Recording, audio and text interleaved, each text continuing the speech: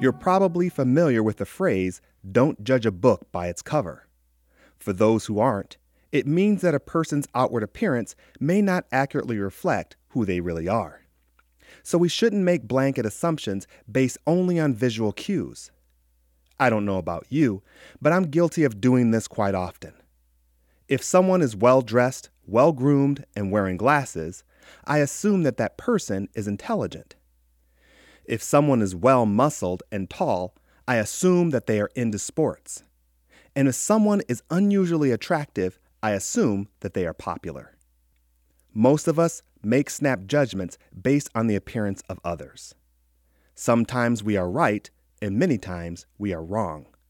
Samuel made that mistake when considering who God might anoint as the next king.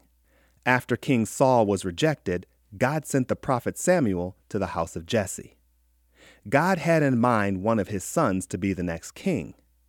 Then it says in 1 Samuel chapter 16, verses 6 and 7, "When they arrived, Saul saw Eliab and thought, 'Surely the Lord's anointed stands here before the Lord.' But the Lord said to Samuel, 'Do not consider his appearance or his height, for I have rejected him.' The Lord does not look at the things man looks at.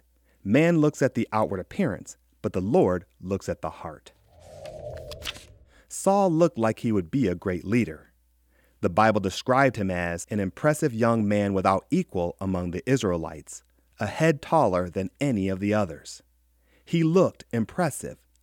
But only a few chapters later, God rejected him as king because of his disobedience. David, who God chose to replace Saul, is later described as a man after God's heart. He didn't look as impressive as Saul, but as it says in 1 Samuel, man looks at the outward appearance, but the Lord looks at the heart. If we are to reflect the character of God, we should look at the heart as well. It may take us a little longer than it takes God to discern the heart of a person, but the Bible teaches us that we can judge a person by their fruit.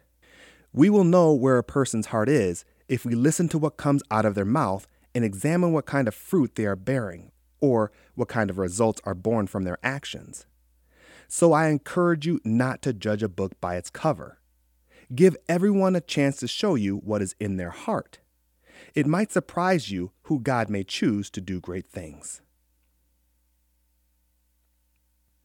David is described in 1 Samuel as a ruddy young man with a fine appearance and handsome features. Though these are nice attributes, they aren't necessarily features one might associate with a great king. But David proved to be a great king in the eyes of his people and in the eyes of God. Why? Because the Lord does not look at the things man looks at. Man looks at the outward appearance, but the Lord looks at the heart. How is your heart today? What kind of fruit are you producing? Are you producing any fruit at all? God doesn't really care if you are impressive to men. What gets God's attention is your heart. Let us all pursue getting God's attention like David did. Let us all be a people after God's own heart. Thank you for listening to the Lord of My Life podcast, and be sure to visit our website at ktfproductions.com.